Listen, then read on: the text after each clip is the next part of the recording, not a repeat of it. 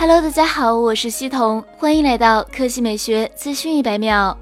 10月26日，联发科正式发布旗舰级 5G SoC 集成芯片 Dimensity 1000。按照联发科的说法 ，Dimensity 会贯穿其 5G 芯片方案，和 4G 时代的 Halo 类似。基本参数方面，天玑1000采用7纳米工艺打造 ，CPU 集成4个 Cortex A77 大核，频率2.6千兆赫兹；4个 Cortex A55 小核，频率2.0千兆赫兹。GPU 同样是 ARM 最强公版 Mali G77 MP9， 具体频率尚未揭晓。其他方面，天玑1000支持最大 16G LPDDR4X 内存，集成第3代 APU， 集成 5G 基带 ，ISP 最高支持8000万像素单摄像头和最多挂载5颗摄像头，支持 4K 60帧编解码。细节方面，天玑1000还支持 WiFi 6、蓝牙 5.1、90赫兹 2K 分辨率显示屏、1080P 120赫兹显示屏等。按照联发科的说法 ，M70 基带比高通接收信号范围广30%。省电42%，且支持双 5G 网络带基柱网。联发科透露，今年晚些时候和明年初将陆续见到搭载天玑1000芯片的设备，中国市场最先。根据一些爆料，难道 Redmi K30 Pro 会首发吗？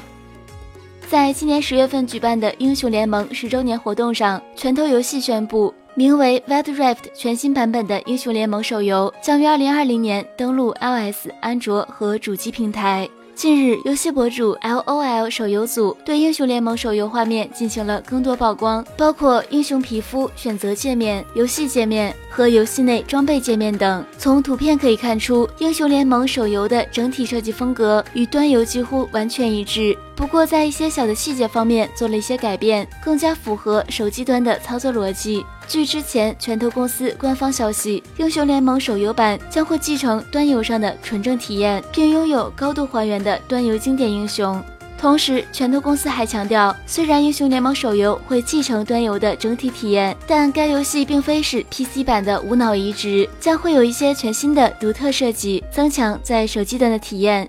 好了，以上就是本期科技美学资讯100秒的全部内容，我们明天再见。